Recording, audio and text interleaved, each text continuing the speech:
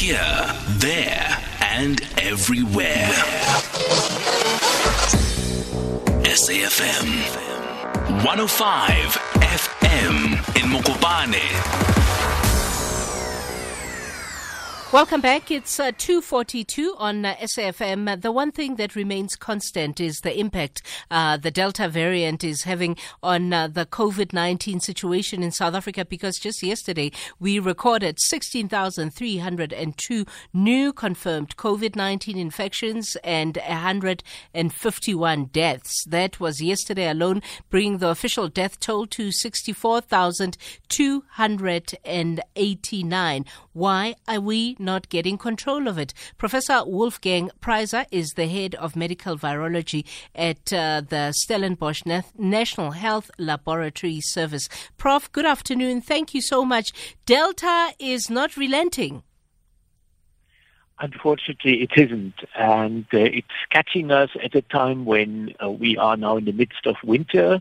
We are also seeing a lot of behavior that is conducive to the spread of respiratory infections. So it's cold, people are inside, there is mass gatherings where they shouldn't be, and we are now dealing with a virus variant that is unfortunately very easily transmitted from person to person. Why is it so fast as compared to all of the others? How come Delta is as fast as it is to transmit? To be honest, we don't have a full picture of that. We are still working on trying to find out why it is so contagious, but it's a pattern that has repeated itself all over the world wherever Delta has arrived. It simply gets to a place and then it takes over there very rapidly and basically also pushes the other viral variants aside. So we've been the latest example that I know of, but before it's happened in the UK, it's happening in continental Europe, and within a few weeks, it tends to take over.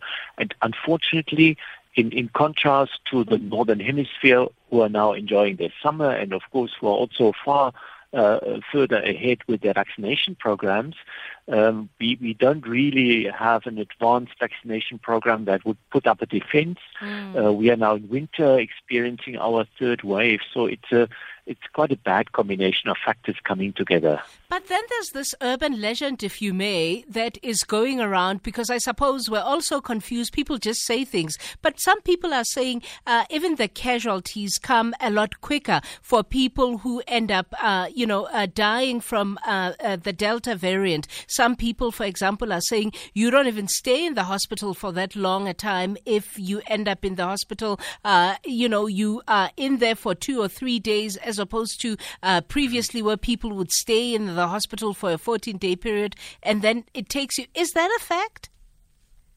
We don't know yet. There are a number of things that we are also still trying to find out. So I don't think there is much argument any longer that this is a particularly infectious virus. But what we don't really know is whether it actually presents differently as clinical illness. There are some reports from the UK specifically, but also now from Gauteng, that people have more of a common cold-like illness with a runny nose and, the typical symptoms, which are not so typical for COVID as we knew it.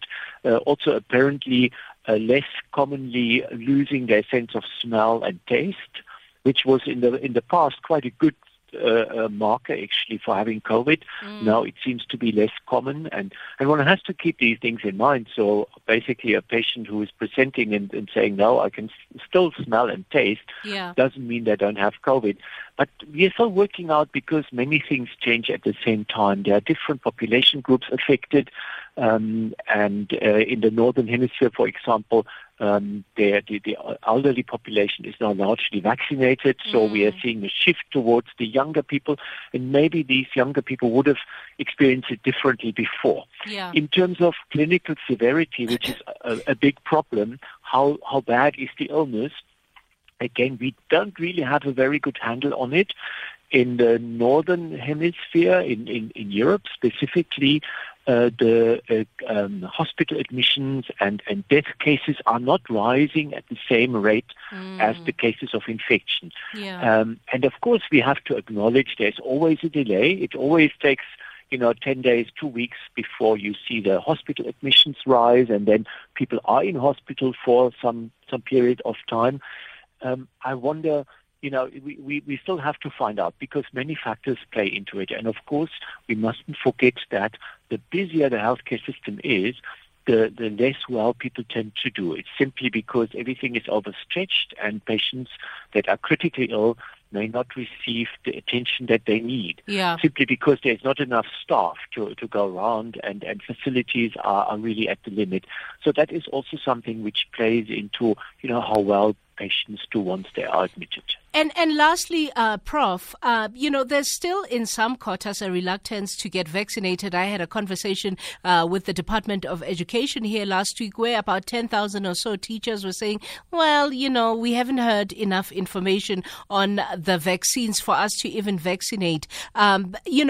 Is the non-pharmaceutical intervention at this point still one of the best ways to go? And what would you say to people to encourage the ones that are reluctant to get vaccinated and they qualify to vaccinate? Yeah, to start with the first question, it's actually both. Even when vaccinated, we know that there are so-called breakthrough infections. So it's not like, you can now rest and live your life like you did before the pandemic. So for the time being, and looking at the pictures from the soccer matches now, that makes my hair stand up, because I really, wouldn't want to see tens of thousands of people so closely together, nobody wearing masks, not keeping distances, shouting and screaming and, generating aerosols and droplets. I think they will see that numbers of infections and cases of illness will go up. So that is not good. We still have to, for the time being, need to do both. Get vaccinated, and remember, it takes time. Only after the second dose of the vaccine will you have a good immune response that gives protection, and it's not perfect, so one would still have to abide by these rules and do all the non-pharmaceutical interventions. Thank you. As regards the vaccination itself, may I quickly say something about that? Yes. The vaccines. Yeah, of course, I'm biased. I have to say, I actually got my shot of the Johnson & Johnson during a clinical trial at the end of last year already, and I was very happy when I had some side effects from that, because it told me that I had the verum and not the placebo. So I think this is extraordinary in terms of the speed with which these vaccines were developed and how many of them work so well. The safety is extraordinarily good, so there is no reason whatsoever not to go for the vaccine. Unfortunately, time is no longer on my side, Prof, but thank you very much. Professor Wolfgang Preiser is the head of medical virology at the Stellenbosch National Health Laboratory Service.